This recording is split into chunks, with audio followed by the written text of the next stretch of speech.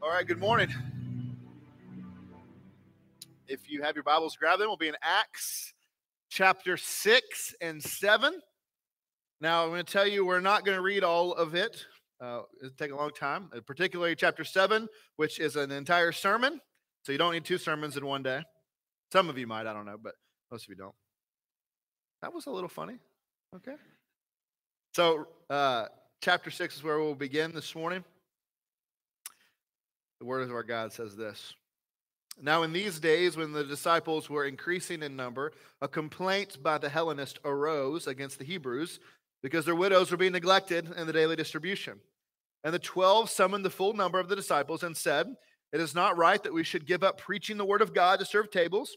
Therefore, brothers, pick out from among you 7 men of good repute, full of the Spirit and of wisdom, who will appoint to this duty. But we will devote ourselves to prayer, to the ministry of the word." And what they said pleased the whole gathering.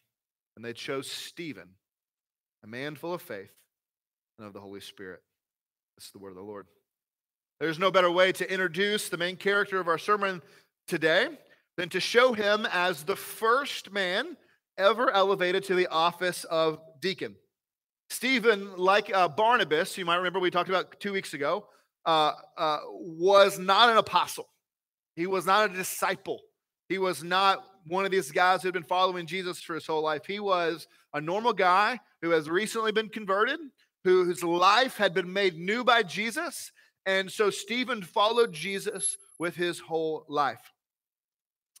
This is a fitting sermon, I think, for the 4th of July, a day where we celebrate America's independence and freedom. And while freedom from taxation may have been the main goal all those years ago, religious freedom was certainly high on the list of priorities. Back then, if you lived in England, you belonged to a state church. Maybe that was the Anglican Church, the Church of England. In other parts of Europe, it would have been Catholic or Presbyterian or Lutheran.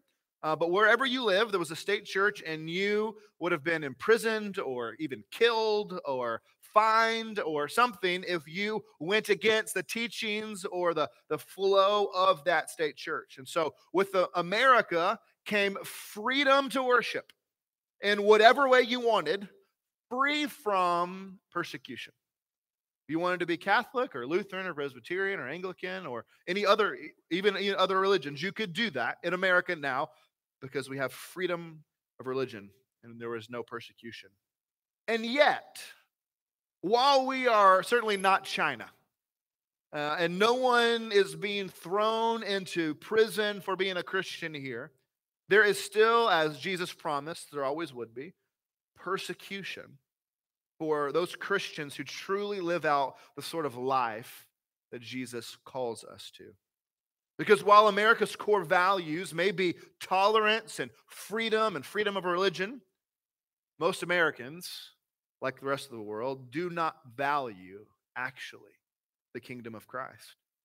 Most people do not want the Jesus the Bible speaks of. And so while we are not being stoned like Stephen was for our faith, we truly live out the life Jesus has called us to, we will at some point be met persecution. So, 4 points for us to latch onto this morning as we walk through this text. Why are we persecuted? How are we persecuted today in the 21st century? How do we respond when we're persecuted? And what is the result of our persecution? We meet Stephen at the beginning of chapter 6, and he becomes one of the first deacons in the church, and he is this servant, faithfully taking care of widows, taking care of those in need.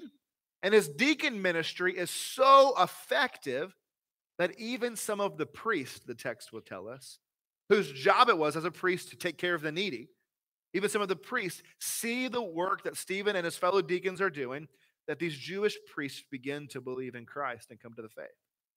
Then Stephen's ministry continues, and he's preaching the gospel, and the text says he's doing other signs and wonders, and people are coming to Christ, and their lives are changed under Stephen's ministry. And this gets the attention of the higher-ups. And so at the end of chapter 6, we see a group of men from all different synagogues around rise up to come and dispute or argue with Stephen. Now understand, the more people who come and listen to Stephen, the less people that are coming to these Jewish synagogues. The more people who attach themselves to the way to begin to follow Jesus, the less people and the less influence these synagogue leaders have. And so they come, these leaders in these synagogues come and argue with Stephen, thinking that they could shut him up by proving he didn't really know what he was talking about, that he was not an educated, learned man like they were. And they thought that the people in the crowds would see that they were the educated men, that they were the smart ones, and that they would stop listening to Stephen and they would come back like good boys and girls back to the synagogue and listen to them. And that this public argument with Stephen would prove that. And I love verse 10. If you're looking at your Bibles, verse 10. But they could not withstand the wisdom and the spirit with which he was speaking. They come and they argue with Stephen. Stephen is talking back with them, and they could not withstand the wisdom and the spirit with which he was speaking. I love this verse. These guys show up thinking that they're so smart and that they're going to show this nobody up, that they're going to shut him up. But Stephen comes and he speaks like Jesus. He speaks with authority. He speaks with the spirit of wisdom, and he leaves them speechless. He leaves them stunned. Their arguments and their points didn't hold water. And I want you to understand for a moment that is not unique to Stephen. That the spirit with which he spoke, the wisdom with which he spoke, was not something that is just unique to him. I want you to understand that you, if you are in Christ, can have the same sort of effect. When you are equipped with the Word of God, and you are empowered by the Spirit of God who lives inside of you, and you go and you share the truth and you share the gospel, there will be people who rise up against you. There will be people who want to argue with you. But the power of the gospel will always leave them stirred, will always leave them shaken, will always leave them thinking. We are too often scared, thinking that, I don't have all the answers, and I'm not good at arguing, and I don't want to make things awkward, and I don't know what to say. But if the Spirit is with you, and if you let him work through you, and you share what you know, you articulate and defend the gospel that you know, elegantly or haphazardly, it will work. It will affect people. And it will either soften their hearts or harden them, but it will make a difference. It will do something. The gospel is powerful that way. For these guys, no matter how good of a preacher Stephen was, it didn't soften their hearts. It hardened their hearts. It had the opposite effect that he wanted it to, but it hardened their hearts. And so these synagogue leaders, they escalate the situation, and they begin to persecute Stephen even more. And notice what they do according to verse 13. Since they had no real charge against Stephen, they really didn't have anything bad that they could say about Stephen. They didn't know what to say to get him in trouble because he didn't do anything wrong and he hadn't said anything heretical. But because of that, and they wanted to get rid of him, they set up false witnesses who would come before this trial and lie about Stephen and what he said and accuse him of blasphemy and heresy, speaking against God and his law. See, these guys, their hearts were hardened to the gospel. And if the gospel advanced, they would lose their power and influence and standing with their peers. So to them, the gospel was a threat. And isn't that always true of the world? The gospel is a threat to the world. A threat that they had to get rid of. And so, since they couldn't refute the gospel, since their arguments could not dispute the gospel, they resulted to lying and political maneuvering in order to get rid of Stephen. And doesn't this make sense? Like from our perspective. From our perspective, think about it. Christianity is such a good thing for the world, right?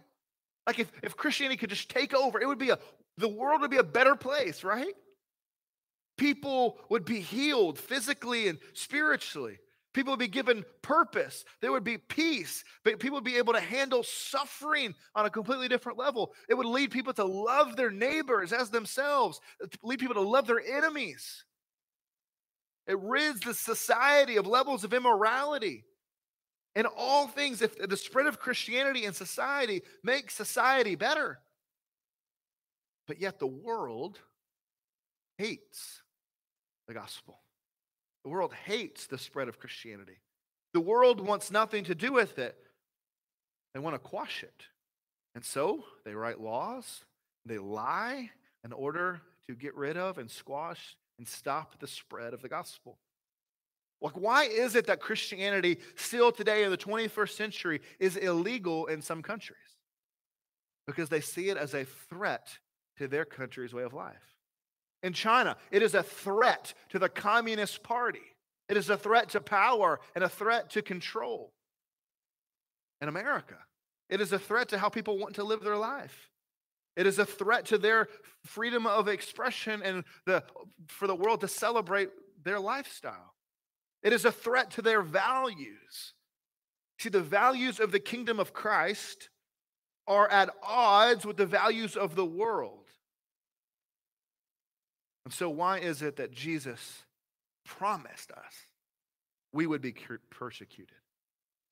Because Jesus knew that the values of the kingdom of Christ will always be at odds with the values of the world. That the values of God's kingdom will always be at odds with this world that's fallen. And so when we live out the Christian life, when we live out the values of the Christian life, when we try to spread those values, when we try to spread the good news of the gospel, that forgiveness is available to all who would repent and trust in Christ for the forgiveness of their sins, understand that the world, and even America, that is an offensive thing. It is an offensive countercultural message. And when you embody that, when you speak those truths, people will hate you for it, and they will persecute you for it. Because the message of the gospel tells everyone that they are broken, that their life is marred by sin, that they need to turn from the sinful things in their life that they've been practicing and admit that they're wrong, admit that they're not a good person, admit that they need forgiveness, and own it. But the world doesn't want to do that. The world doesn't want to own that. They want to live how they want to live. So the gospel is a threat, and it's offensive. If we keep our head down, if we keep our mouth shut, to keep the peace, to not stir the pot, to not push the issues, to not speak the truth in love, then you know what will happen? What will happen if we keep our mouths shut and keep our head down and keep the peace and don't stir the pot and don't push the issues and don't speak the truth in love? No one will persecute you. You'll be the kind of Christian the world loves, a silent one. The world loves Christians who keep their beliefs to themselves. The world loves Christians who think their Christianity is just a personal thing. But the world hates Christians who live out and share the truth of the gospel. And we're not called to be the people the world loves. We're not called to be the kind of people that the world can get along with. We are called to be light in darkness. We are called to advance a kingdom that is not of this world and that is opposed to the things of this world. And when we are light in the darkness, darkness wants to snuff out the light. The world wants to get rid of us, silence us, and so the world persecutes us. Why are we persecuted? Because we embody a kingdom that is opposed to this world. We embody a kingdom that the world is opposed to. In Acts, the persecution escalates in the first 6-7 chapters. At first, the apostles, they're preaching and they're warned. They're kind of brought in, held, and are told, hey, you guys got to stop this. No more talking about Jesus. They go out and they don't listen. They keep talking about Jesus. So they're arrested again. And they're not just warned this time, but they're warned and they're flogged. They're beaten. Don't talk about Jesus anymore. And may the stripes on your back remind you of what will happen if you do.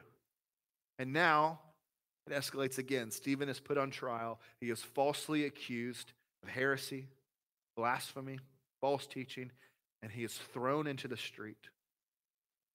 While all his peers circle around him in a wild rage of righteous indignation, laughing, mocking him as they pick up rocks and hurl and chuck and throw rocks at him until he dies. Stephen is the first person to give his life in service to Jesus. He is the first in a long line of martyrs to come. See, after him, many Christians would be thrown to the lions in the Colosseum as people would cheer for entertainment as the lions slaughtered them. Christians would be placed in vats of oil and burned alive, or placed on stakes with oil pitch poured over top of them in order to light the Colosseum so that the games could go on at night so people could cheer as people were slaughtered. And that was 2,000 years ago. And so, that brutal, uncivilized society, obviously things are different today, and nobody does that, right? If only. The world is just as opposed to the kingdom of God today as it ever has been. Around the world, Christians are being hunted, investigated, caught, imprisoned, tried with false accusations in kangaroo courts. They are being skinned alive, starved to death, beaten, and killed. I will never forget the sound as I mistakenly watched on CNN a line of about 10 or 12 Christians who had been captured and had hoods on their face as their captors took a knife and cut their heads off. Persecution of Christianity is very much alive today. My sister-in-law was in China for a few years serving with a church plant, and when they would send emails, even emails back home, they had to talk in code because they knew the Chinese government was reading their emails, looking for them to slip up, looking for an excuse and a reason to round them up and throw them in jail. That's today. That's right now. There's a lot to be thankful for in America because none of us are worried about being thrown in jail or being hurt or killed for our faith. But yet that doesn't mean we don't face persecution of a different kind here. I recently was reading a story about a woman whose job was put on the line. She was the only one working in her family, putting her husband through seminary. And she was working at a pharmaceutical company as the quality control manager for syringes. And this shipment of syringes came through, and she was quality controlling them, inspecting them, whatever. And she determined that there was a problem, that they weren't going to pass inspection. And so she goes to her boss and she says, "Hey, boss, I want you to know that this shipment just came through, and I just checked them out, and they're not going to pass. They're bad syringes. We can't ship those out."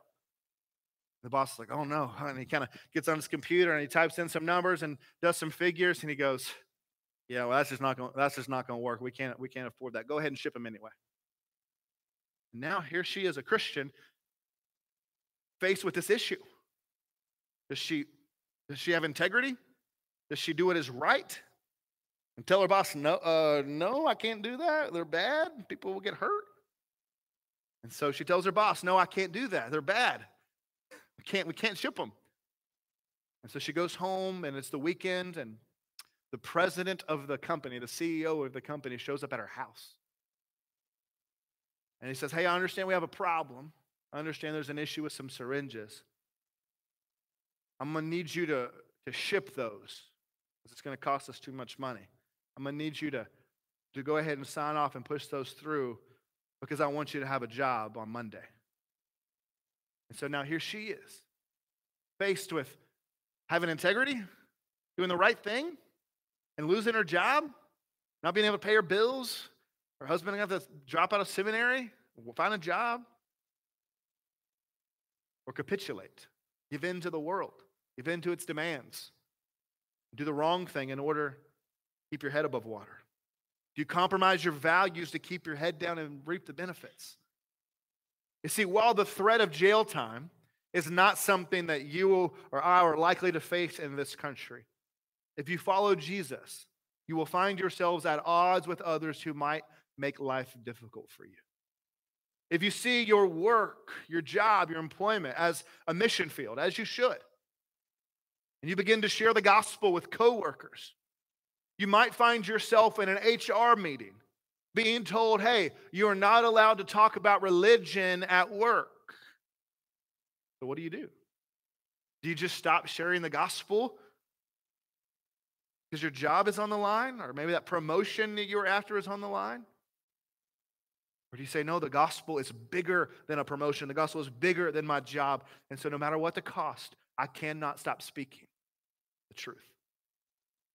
If you are a wedding photographer or a cake baker or something similar, you might find yourself in a precarious situation of being asked to do to contribute to the services of a same-sex wedding. And your refusal might get you sued, might cost you tons of money, might cost you your livelihood.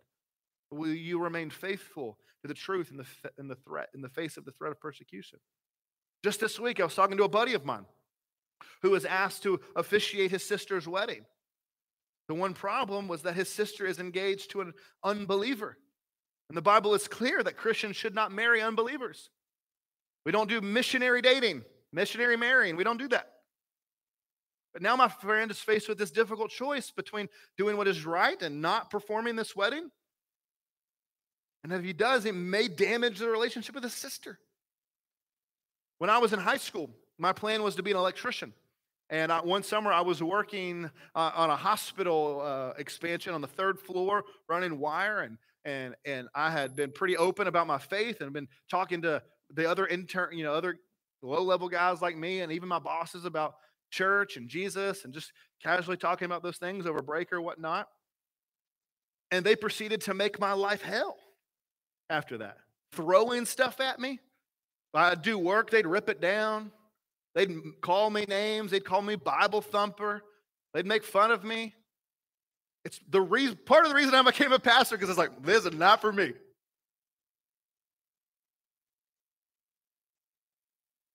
It was miserable. If you live a quiet faith, your coworkers and your friends and your family don't know you're a Christian, or they do, but it's never really an issue because it doesn't come up or doesn't change anything, you're not going to face persecution. But that's because you're also not following Jesus very seriously. Jesus commanded us to advance his kingdom, to give our lives in service to this cause. And he told us that when we do, when the world hates us, the world will persecute us. And so we should expect nothing less. Anyone who faithfully follows Jesus will at some point face persecution of some kind. Now that obviously looks different in America, thankfully, than it does in China and other parts of the world. But nevertheless, when you advance a kingdom that is not of this world, you will find that the world pushes back. So how do we respond to persecution? How do we respond when we are passed up for on that promotion and we know it's because the boss doesn't like that we're a Christian and we talk about it? Or how do we respond when we are fired because we shared the gospel with our coworkers? Or we're fired for having integrity and not lying when our boss wanted us to? How do we respond when our friends and our family despise us and cut us off for our faith? Stephen gives us a great example. I want you to notice 2 things about him. Stephen has been brought before this trial, and he is asked to defend himself. And for 53 verses, he's given the opportunity to speak. Like they have this kangaroo court, this trial, and they're like, what do you got to say for yourself, dude? And so Stephen's like, all right, I got something. And so for 53 verses, he preaches the longest sermon in the book of Acts and maybe the whole Bible. Stephen could have brought the temperature down, right? Like he knows this is not a safe situation he's in right now. He could have, they killed Jesus. They've been beating his people. He knows it's not. He could have brought the temperature down. He could have kept the peace. He could have told them what they wanted to hear. He could have said, "No, guys, you didn't understand what I was saying. I wasn't saying that. I was saying this. Not a big deal. I think we don't fully agree, but we're close. We just agree to disagree. No big deal." He could have done that. He could have said, "You know what? I'm sorry. I know I wasn't supposed to be talking about Jesus. I won't do it again. I'm sorry." He could have done that. But he doesn't. He doesn't turn the temperature down. He turns the temperature up. He doesn't just preach a generic long sermon. His sermon, you read chapter 7, goes through all of the highlights of the Old Testament. And how every single time in the Old Testament that God sent a prophet or a redeemer of some sort to them, that God's people not only did not listen to that prophet, but they persecuted the prophet. And I want you to listen to how that sermon, literally, he goes through the whole time. He's like, Abraham showed up, you didn't listen to him. Moses showed up, you didn't listen to him. And David showed up, you didn't listen to him. He goes through and through and through. And this is how he ends it. "You stiff-necked people, uncircumcised in heart and ears, you always resist the Holy Spirit. As your fathers did, so do you." This is really encouraging and uplifting. "Which of the prophets did your fathers not persecute? And they killed those who announced beforehand the coming of the righteous one," that's Jesus, "whom you have now betrayed and murdered. You who received the law as delivered by angels and did not keep it."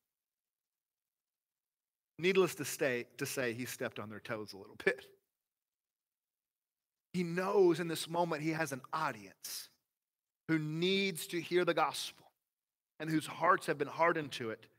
And he's got to do something to try to wake them up. He does not step down or back in the face of fear of what might happen. He sees the opportunity and he knows he's been called to this task. You see, like Stephen, we must be a people who share the truth, always prepared to face the consequences. He even knows what's coming for him, or at least something like what's coming for him. And he doesn't shy away from it. He knows he's been called to this task, and he's going to face it no matter what it means. And so they get mad. They get mad that he calls them to the carpet, and they throw him out on the street, and they hurl rocks at him. And as they're hurling rocks at him, Stephen sees the heavens open up, and he sees Jesus sitting at the right hand of the Father, reminding him the finished work of Jesus. Jesus sitting and resting from his work is for him. And that God in this moment is smiling over him and what he's done. But as the rocks pelt Stephen over and over, he says, "Lord, do not hold this sin against them." This guy has poured out his heart for these people, sharing the truth with them. He has been serving their widows and their orphans and all these people. He's been praying that they would repent and be saved. He's trying to work for their good, and he has only been met with ridicule and mockery. He's been tried in a kangaroo court, thrown into the street where people cheer and laugh as he is bleeding from his ears as the rocks continue to hit him. And as he is struggling to lift his face, in spite of the rocks pelting him over and over again, he looks at the people throwing the rocks and he says, "Lord, forgive them. Lord, do not count this sin against them." How does he do that? How does he forgive those who are killing him? He can do it because he knows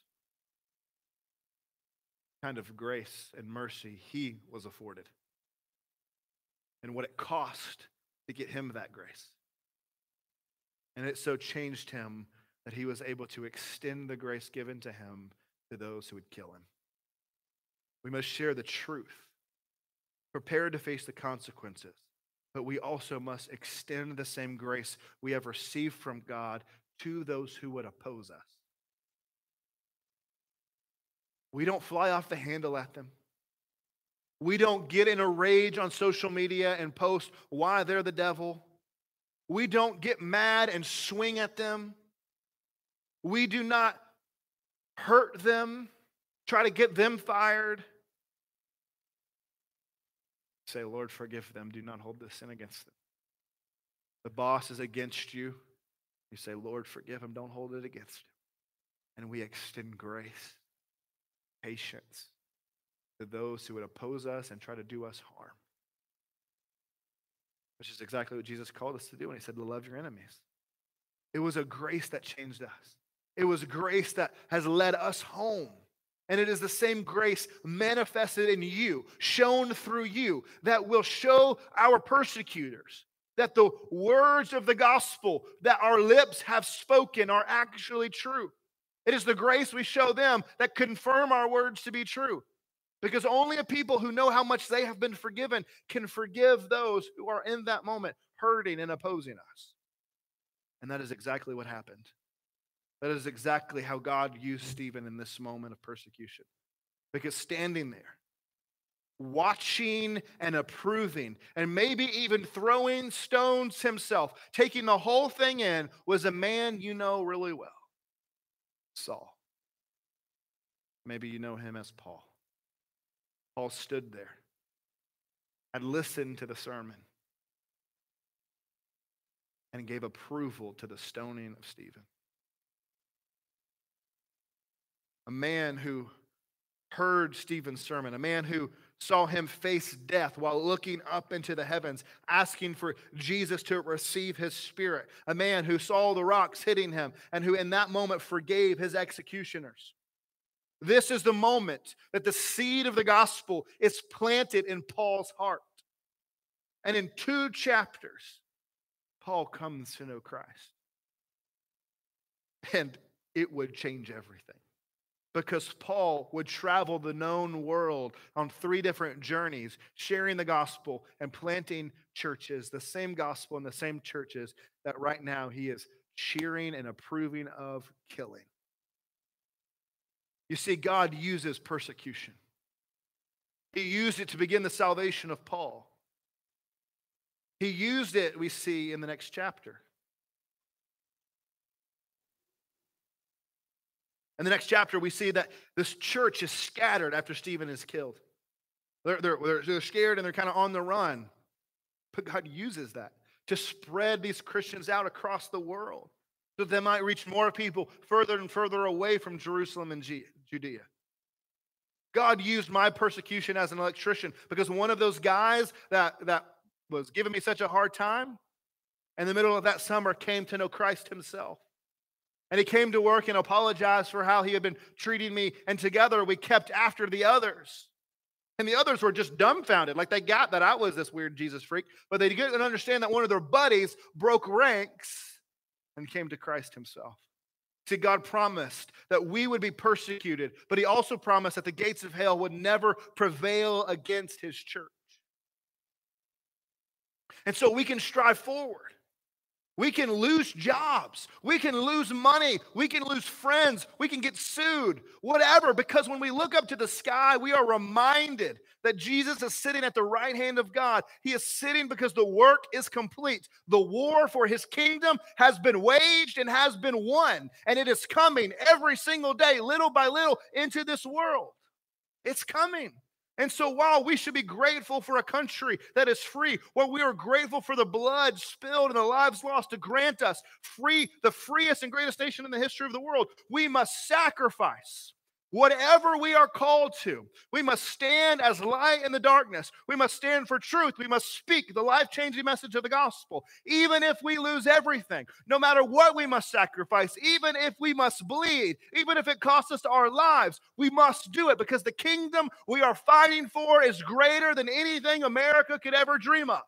And it is coming, not just for us, but for the whole world. And when it comes, there will be no more darkness, no more evil, no more persecution. It will be what all fairy tales dream of. It will be the happily ever after. Something that could only be achieved through the blood of God willingly given for broken, hard-hearted, vile men like me and like you.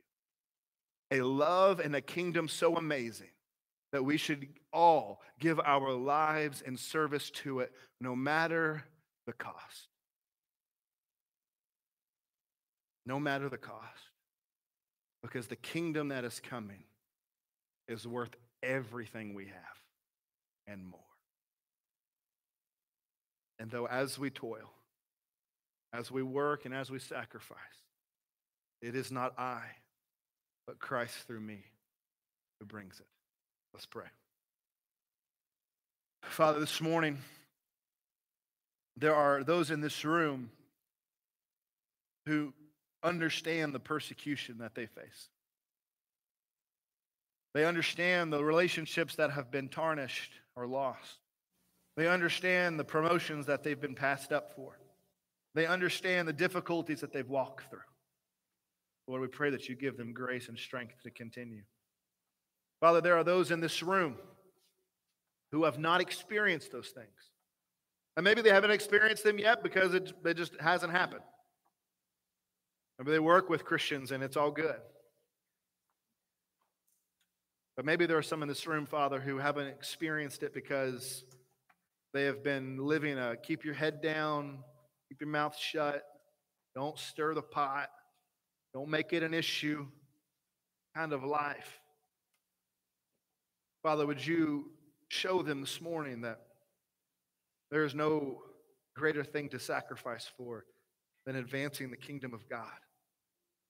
That it is worth losing jobs and losing promotions. It is worth losing relationships. It is worth bleeding for, worth dying for, no matter the cost. We must pay it. Father, would you give us a boldness this morning to change the way we're living, that we would not be a people with their head in the sand, trying to get by, but we will be a people who are advancing like an army, like a soldier advancing a new kingdom. And Father, for those in this room this morning who don't know you, who are not advancing this kingdom because they don't belong to this kingdom, God, this morning, would you give them the pull of their heart, the softening of their heart to say, I want to belong to a kingdom that is so beautiful, that is so good, that darkness could never overcome it. This morning, I'm going to stand up here at the front, and there's going to be two guys on the sides. If you have anything in your life you need to pray for, you want to pray for boldness, or maybe pray for a coworker you've been sharing the gospel with, or a friend, or somebody, or you want to pray to be stronger at work or in your life for the gospel and more, not afraid of consequences. We would love to pray with you about those things. If you're here this morning and you don't know Jesus and you don't belong to his kingdom and you want to, let us share with you how you can come to know him. That he's done all the work and you don't contribute anything except the sin that needed paid for it. And Jesus will just graciously bring you into his family.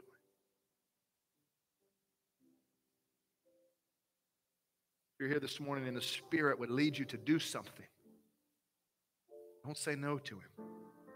He's working for your good. Listen to him and do what he would ask you to. God, give us the boldness and the courage to respond. In Christ's name we pray. All those people said, let's stand and sing together, church.